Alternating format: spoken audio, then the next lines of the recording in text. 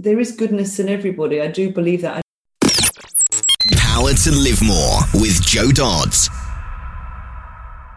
Welcome to the Power to Live More podcast, all about productivity, organisation, well-being, energy and resilience.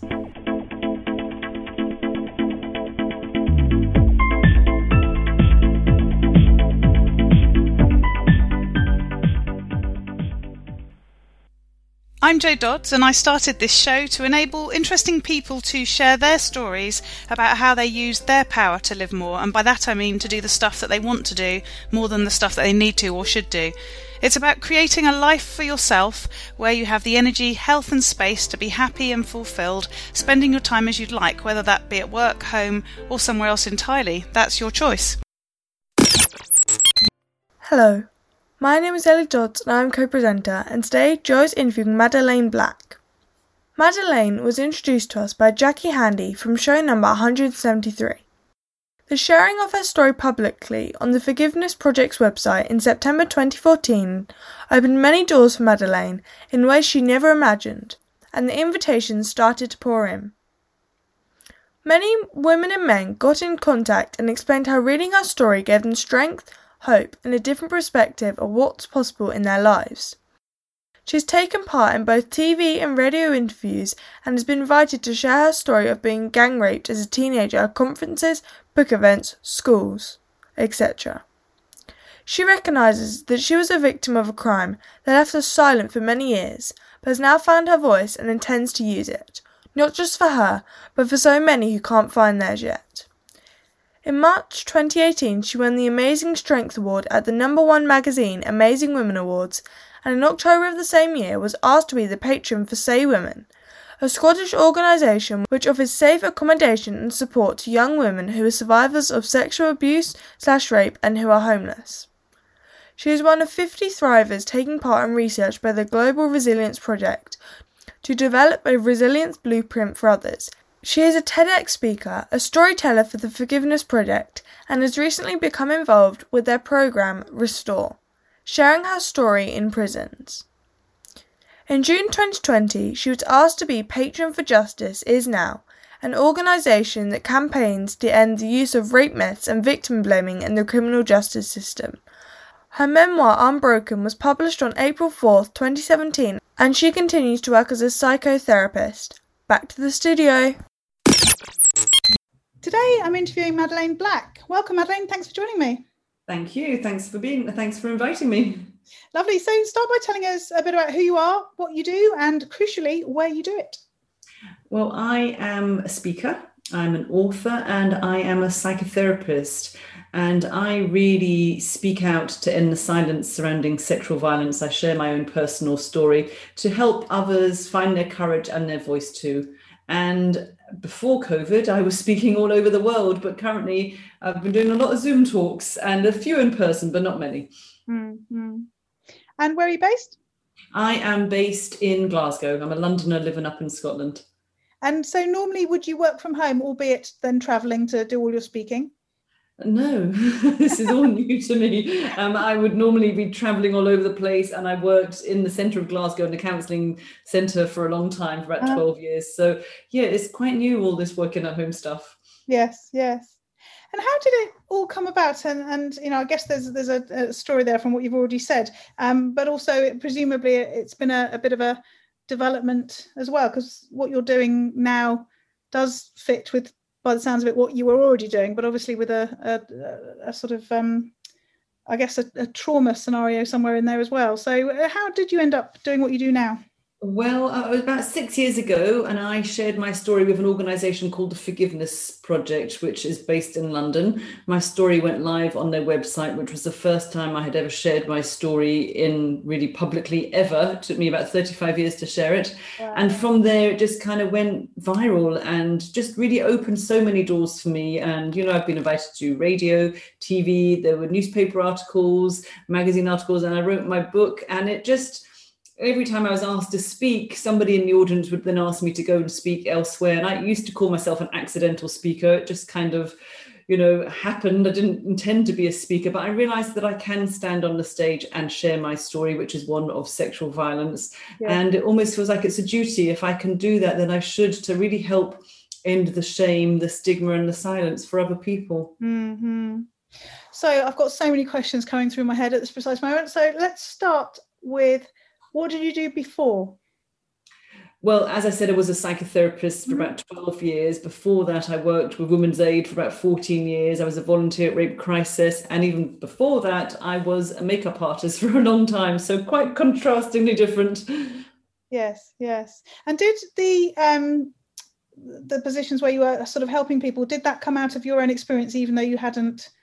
Yeah, it did. I was obviously always interested in organisations that help women that were fleeing abuse or violence. I hadn't actually shared my story yet, but it was obviously always in my heart. I wanted to help other women going through that, to let them know that they can get through it. Mm-hmm. So what changed? What happened 6 years ago? You, as you say, stood up and spoke about it publicly for the first time. How did that come about? I guess it was a process. I'd done a few magazine articles, newspaper articles, and they'd asked to put my name or my photo, and I said no. So I was always one of these women that had written an article, but it was one of these silhouetted black photographs. Yeah. And when eventually, I just got tired of being ashamed for a crime that was committed against my body. It was nothing to do with me. It was down to the two men who decided to gang rape me when I was just 13. So I just got tired of holding on to inappropriate shame for years. And the only way I could end that shame was to step into it and show people that I really don't care who knows about what happened to me anymore. So that day, I'm just intrigued. Did you turn up to talk about something else? Had you planned to do it? This was actually shared online on a website. Right.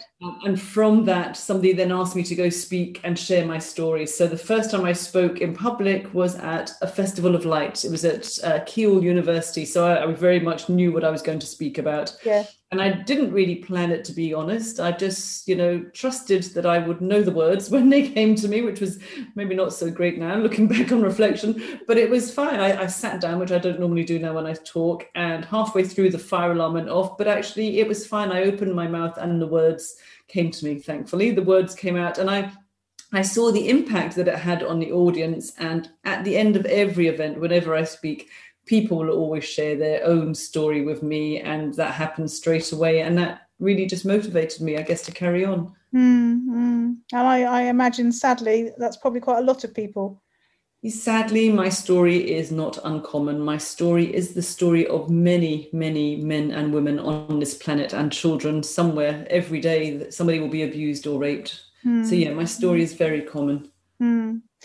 So without wishing to steal your thunder, because this is what you speak about elsewhere anyway, could you tell us a bit about what happened, how you explain the story? How I explain the story when I speak? Yes. And I don't really hold back. I just say how it was, because I don't believe, we should be, I don't want to traumatize my audience, but I don't want to make it easier for them to digest either. It was interesting, actually. I got involved in a conversation today on Facebook on whether there should be triggers in books. So when I wrote my memoir, Unbroken, my publishers decided in the chapter that I call All of One Night, which explains all the details, they thought it was too much for people to read, and they put this great big trigger warning, if you read further on, this will go into details about that night, blah, blah. And I think, well, I didn't get a trigger warning when I was 13 years old, I had no warning this was going to happen to me. And how can we protect people all the time if we want them to know what goes on? So I do say it as it is, but I don't traumatize people, because I also then show them that I am the victor in my life. I have not just triumphed over adversity. I have jumped forward, not just jumped back from what happened to me, because really the end of my story is that I chose to forgive them, which was, I guess, nothing to do with them, but it really was something that set me free. And I just refused to be identified by what had happened to me. So even though my story is one of pain and trauma, it's also one of finding your courage, your resilience, and your strength, which is really my message for other people, to give them hope as well. That's interesting, because it's sort of, the whole trigger thing is sort of, that happens when you haven't done what you sound like you've done. So it's unresolved stuff that triggers. Absolutely. And how can we prepare for every single trigger event? If somebody's reading a book or watching a film, we don't know what people's triggers are. You can close the book or turn the film off. And I also think if we're getting triggered, I'm a psychotherapist as well, then it's actually our mind is showing us where the work still is. This is exactly where you need to do the work. It's not easy, and I have had a lot of therapy, but it is very possible to heal and have a great life. And had you had a lot of that therapy leading up to what you do now? I guess you must have I've had a lot of talking therapy, and I've also had a lot of kind of alternative therapy, a lot of body therapy, because the trauma very much gets trapped in our cells, which is why we get triggered. A sound, a smell, a sight, these can trigger things, which shows you that it is not just coming from our mind. A trigger is a feeling, really. It's not a memory. Which is why it's so powerful, because it takes us straight back to an event, and it's why it's so visceral, because we really do feel it as if we're right back there at that age. So they're hard to deal with, but the trick is to really ground yourself and not fight it, which is easier said than done, I know. Yes, yeah. So as you started to speak, you got invited, you said you're sort of an accidental speaker. How did you then sort of turn it into a business and create that sort of? Well, I realized I was getting asked to speak more and more, and I looked at the two things that I really did. One was working as a psychotherapist and one was speaking, and I thought I can't do both now. It's getting too much. So I had to make a decision, which was about 1.5 years ago.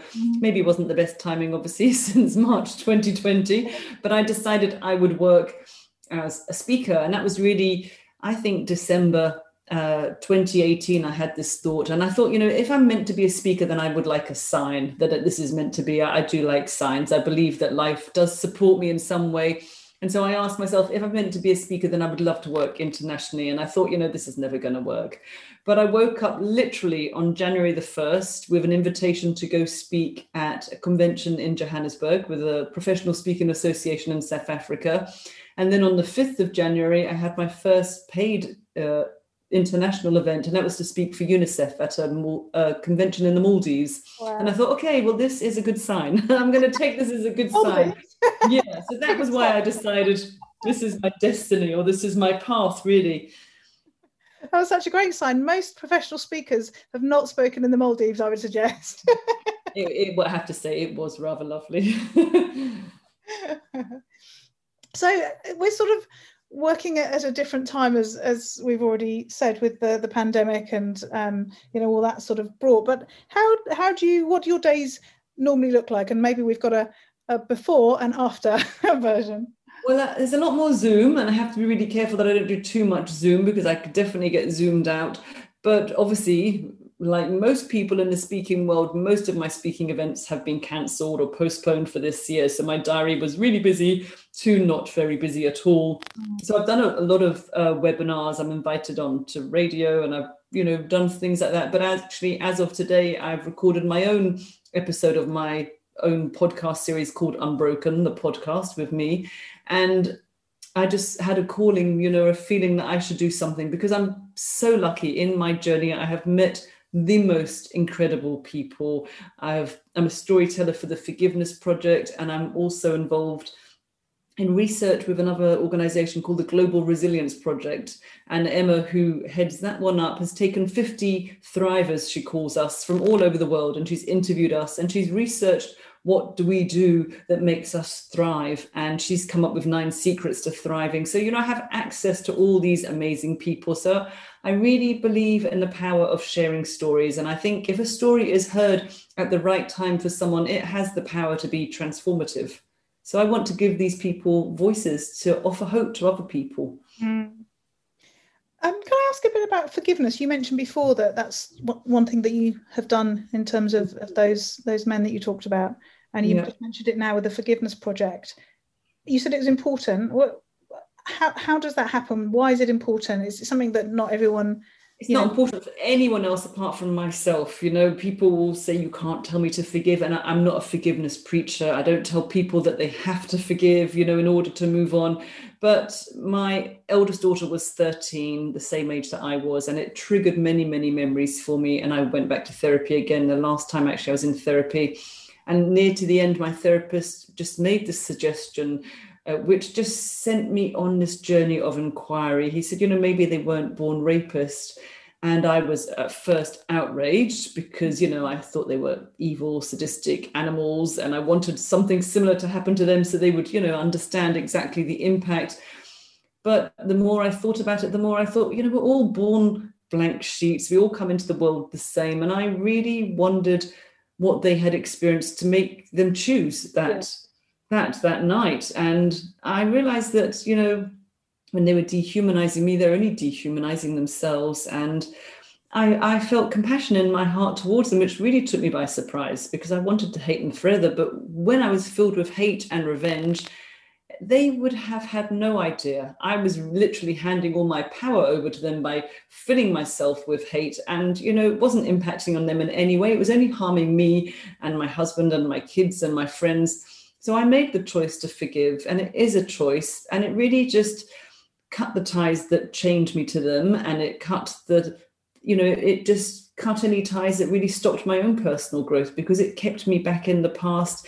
And forgiveness for me is really, it's about understanding that we get conditioned by life, that, we get corrupted, and that actually essentially there is goodness in everybody. I do believe that. I do believe when I've looked at babies that I've never seen an evil baby. When you look at a young baby, that we're all born a blank sheet. But forgiveness, ultimately, it was my key to freedom. It just set me free. Yes, yeah. Thank you for sharing that. So your life's changed a bit with the pandemic and lots more Zoom and everything else.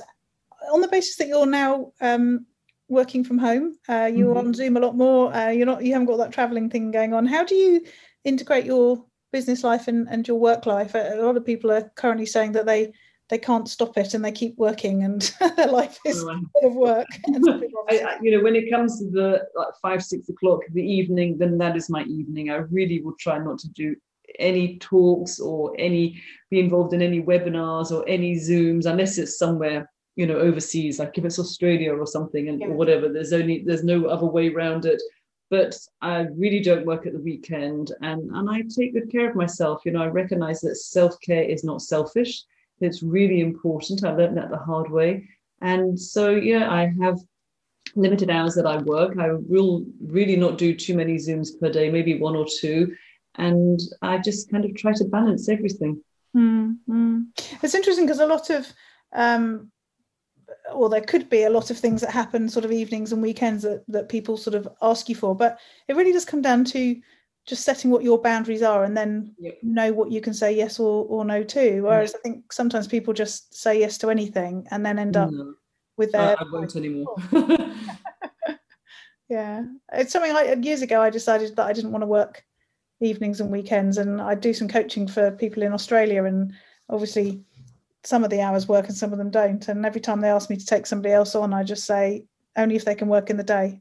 And they obviously probably think I'm a bit inflexible. But it's like, no, I don't want to work evenings, so I'm not going to. It's Absolutely. Fine. And I'm the same. I don't apologize. I say, this is my calendar and this is when I'm free. If it suits, it's great. And if it's not, I will try to find a way. But, sometimes it's not always possible. Mm-hmm.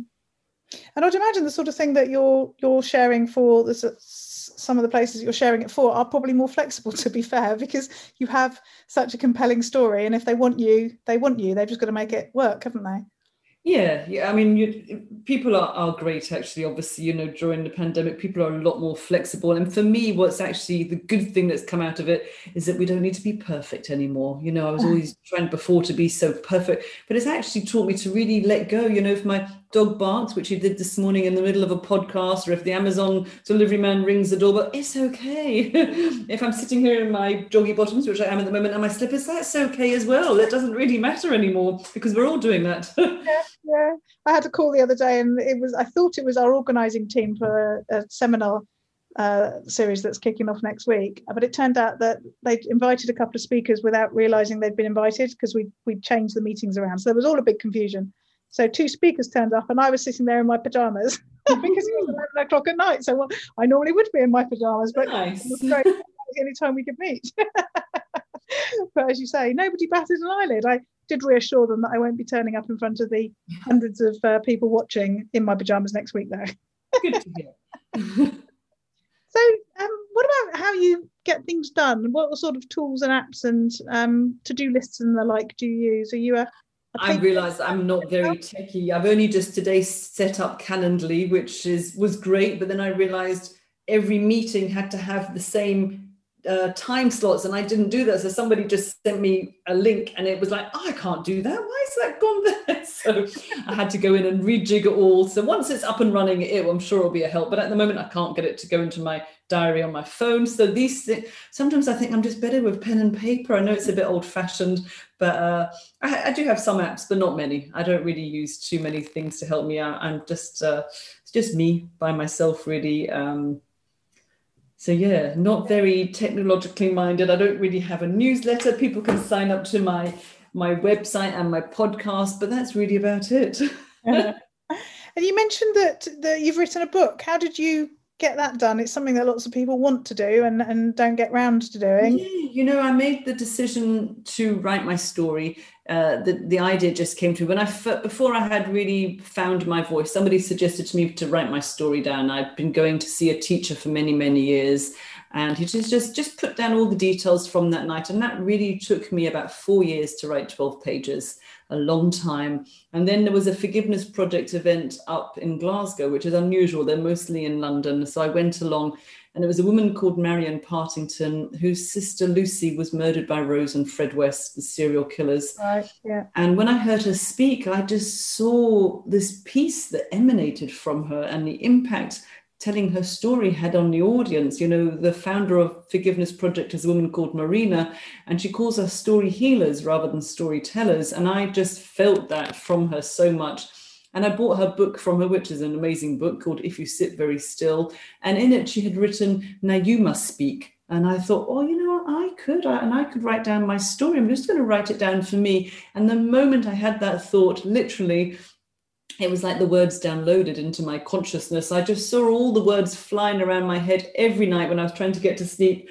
And in about 8 weeks, I kind of say I vomited my book. I literally just would pull the words from the air and put them down onto paper. And I'm very lucky, just in about 3-4 months later, I had secured a contract with a traditional publisher. So something did support me. I don't know where it came from, but I was very supported in the process. And quite often publishers have quite sort of draconian editing processes. Mm-hmm. How does that work when it's a very personal story? Well, I had worked with a friend who had read the 12 pages previously. He also went to the workshops that I went to. So he obviously knew my story, and I wanted it to be in good condition because my old mindset of, leaving school with no qualifications, I bet I can't write well, blah, blah. So I wanted it to be in a good condition. So it was edited by him. And when it went to John Blake Publishers, my editors, they said it just needed a very light edit. They don't change any details. They just really put it into their house style. So it could just be from changing numbers to numbers and words or specific words that they say. Even though they say it was a light edit, when you get the document in and you see all their track, edits on it, it's like, whoa, that's a light edit. I don't know what a big edit is, but the essence of the story didn't really change. Yes. And how has that helped you in your speaking? Absolutely helped me. So when I went to speak in South Africa, it was because I was attending the Professional Speaking Association. It was their convention for the very first time. And I sat next to a lovely guy called Paul from Johannesburg. And he said, "What do you speak about?" And I had a copy of my book. I said, "Here you go. This is what I speak about." And he took my book. And he was the one who phoned me on Skype to me January the 1st and said, "You need to come to South Africa to share your story." And I went, "What?" He said, "I've read your book." I said, "You've never heard me speak?" He said, "It's fine. I have read your book. I know you'll be great." And I did. I went to Johannesburg and spoke there. Wow. So that is such a great story on the basis that so many sort of gurus teach that, your book is your calling card and all that sort of thing. And such a good business card. It really is. Yes. It clearly it was.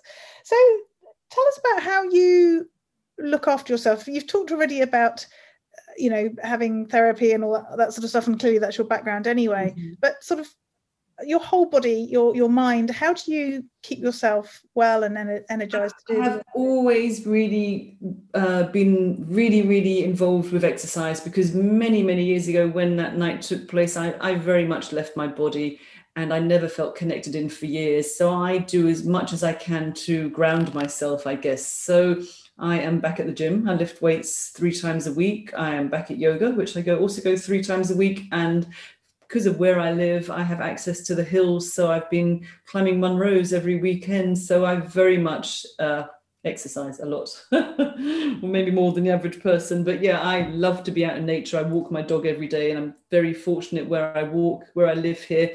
I can be in my local country park in 15 minutes and see the Highland cows. That, is a beautiful setting. Yeah. And I can be at the beach or the hills in 45 minutes, an hour. So walking in nature and being physical, getting back into my body, really keeps me grounded and nurtures me as well. Yes. And it sounds like that's something that you learned quite early on in terms of your sort of recovery. Yeah, when I discovered that I wasn't really in, it's like I'd left my body, but I never came back in, which I understand now. When we're under extreme trauma, we have to leave. Otherwise, I would have died. I wouldn't be here now. And it's a very, very common experience for a lot of people that have an out-of-body experience. But when I saw that, I did whatever I could to get back in, because I realized I wasn't present. I wasn't really in the moment. I was kind of living life, but on autopilot. I was this body, but there was nothing inside. I was a shell. So learning to connect and get back in, becoming very aware of my thoughts and my feelings, absolutely has helped me. Mm-hmm. So one thing that I'm intrigued about is, you talked about resilience. You talked about the organisation that you've been working with, and I wonder, with your background as well, whether it's sort of helping or hindering when you do speak, because when you talk to people who've had sort of trauma and they want to then talk to you, I guess there's a real risk that you end up taking on some of their trauma and it takes you sort of back or to somewhere else that's potentially an issue. But obviously you've got a different background to a lot of people. You've been trained. How do you keep yourself resilient in those situations? I mean, you must hear so many stories about such. I hear tons of stories, and I don't know if it is so much to do with my training, but obviously when I worked as a psychotherapist, we always had supervision, so we could always take whatever issues came somewhere. But I think I couldn't do what I do if I really wasn't okay. I would never, ever recommend anyone to use the stage as therapy, because it's awful for the speaker and awful for the audience. So I know that I can say things that are difficult. I did a TEDx last year, and it was called Unbroken, Speaking the Unspeakable. So I'm very capable of speaking the difficult things, and I couldn't do that if I really wasn't in a good place. So that has come from, as I said, years of getting back to me, the me that I was before all of this happened. And cleaning up the mess, cleaning up the trauma, really. I kind of call it draining the swamp. And have you got tips for resilience for people generally? And I don't mean necessarily people who've had, really traumatic situations, but, how can people keep themselves resilient? We're in a challenging time now, and it seems really chronic. It doesn't feel like it's an end, does that? It's going to be different for everybody, but the best thing we can do is to really increase our awareness, to really pay attention to where your thoughts go, what does trigger you, what gets you annoyed, and see if you can find a way to connect, to ground yourself, to even simply come back to your breath. We always have our breath, and if we can connect with our breath, we can calm ourselves down. That's really all it takes, is just to be aware and to connect and to be grounded. And what about your own sort of development, learning and improving and so on? What sort of things do you do to keep yourself moving forward? Well, before all of this, I'm always going on courses or doing something to expand myself. Like right now, I've got no idea how to launch my own podcast, but I decided this is what I wanted to do. So, I speak to people a lot, but actually, even though the person I spoke to today, I've known him for a few years, I was actually quite nervous. And I thought, gosh, this is because this is something new. When we do the same thing over and over again, it's very comfortable. So, even though I felt quite nervous, I thought, what do I say at the start of a podcast? How do I finish it? All this stuff, which I should have maybe thought about before I started, but I thought that's good. It's good to challenge myself. So yeah, new situations are always good. And I certainly was very challenged at the start of lockdown. I surprised myself.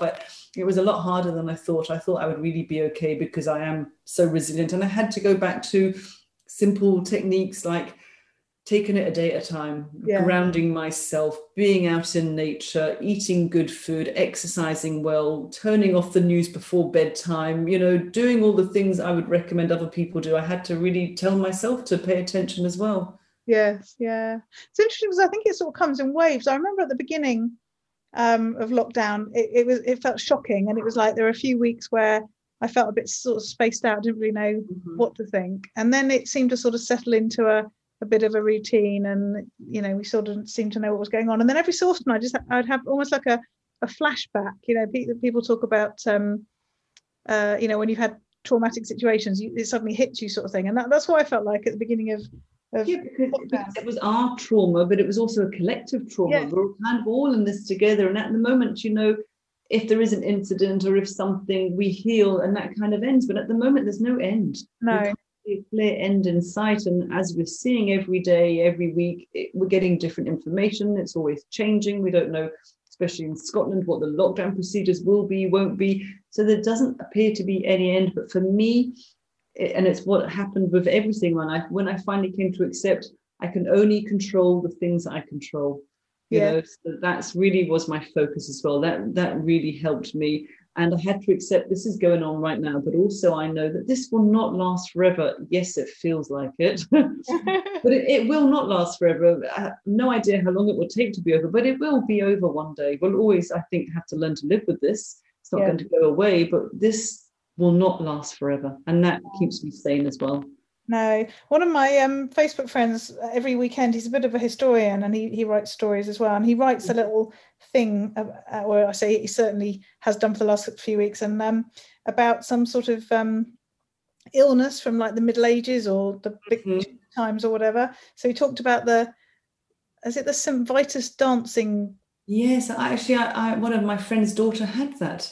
Oh, really? It's a strange thing, yeah. You kind of go into fits of movements. Yes, she had it actually after a very, very high temperature, and she had tonsillitis, and she was admitted to hospital with it, and she couldn't stop moving for about a month. Oh, wow. I didn't know it still existed. So he talked about it was in like the 1600s or something, and people ended up sort of dancing around the villages, which in sort of mythical ways has been turned into that they were dancing, but it was, as you say, the fact they couldn't sit still, sort of thing. And then this movements, and then this last week he talked about the thing that killed Henry VIII's brother, which enabled him to marry Catherine of Aragon, and then all of that happened, and that was some sort of high temperature, and lots of people died, and all that sort of stuff.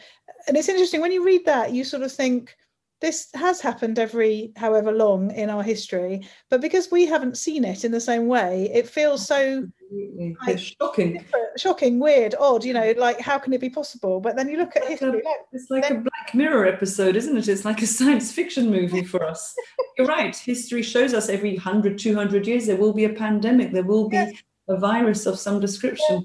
But we feel like we're so sort of civilized in comparison to 200 years ago that we just don't imagine that can possibly be true for us, and yet here we are. And I guess that's maybe about getting complacent or just not paying attention. Yes, yeah. So last couple of questions. Firstly, what about those days where it goes horribly wrong? What do you do those days? How do you get through that? I normally put on my walking boots and take the dog out for a walk, go stomp in the woods for a bit, or go climb a hill, have a bit of chocolate, a glass of gin. That normally does it for me. And just accept, tomorrow's another day. It's fine. Everything's always okay. Yes, again, that this too shall pass. Yes. Yes, yeah.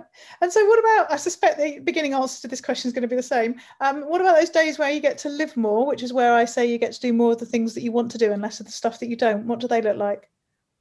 It's just balance, I think, having a good life and work balance. I'm fortunate that I don't depend on my speaking business for my livelihood. I have another stream of income. So for me, speaking has always been about speaking from the heart. It's something that I'm passionate about because I'm really committed to ending the silence for a lot of people, because I think when we don't speak out, we hold ourselves back. And every day I will be contacted by someone that's either read my book or heard me on the radio or seen a webinar now or a Zoom talk.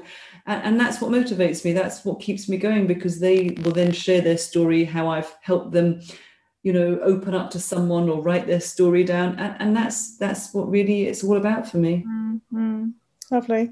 Thank you, Madeleine. It's been really interesting talking to you today. Tell people how they can find out more about you and get in touch. Sure, you can just go to my website, madeleineBlack.co.uk, and I am on all the social medias. You'll find me all over the place. Lovely. Thank you. You're welcome. All this information is available in the show notes. If you go to powertolivemore.com/, in this case, 186, then you'll find them there. And this week I just want to do a little public service announcement. The podcast is being published on Black Friday, and it's just a reminder really to only buy things if you absolutely need them and if you'd have bought them anyway, rather than randomly buying things because they're a bargain. I know we all do it at times, but it can be really tempting when you see something that's a really good deal and it's like a scarcity thing. It's only on that day, although Black Friday does seem to be about Black Week or 2 weeks nowadays, doesn't it? It goes on seemingly for ages. In fact, I looked at something that we have been planning to buy for a few months, and we were waiting to buy it on Friday because we hoped it was going to be cheaper. And I looked on their website today to find that they've sold out already, and it's only Wednesday. So, I'm not sure that this Friday thing's working for me. But anyway, so that's the end of my public service announcement. Again, the show notes are at powertolivemore.com/186, and we look forward to speaking to you next week. Use your power to live more.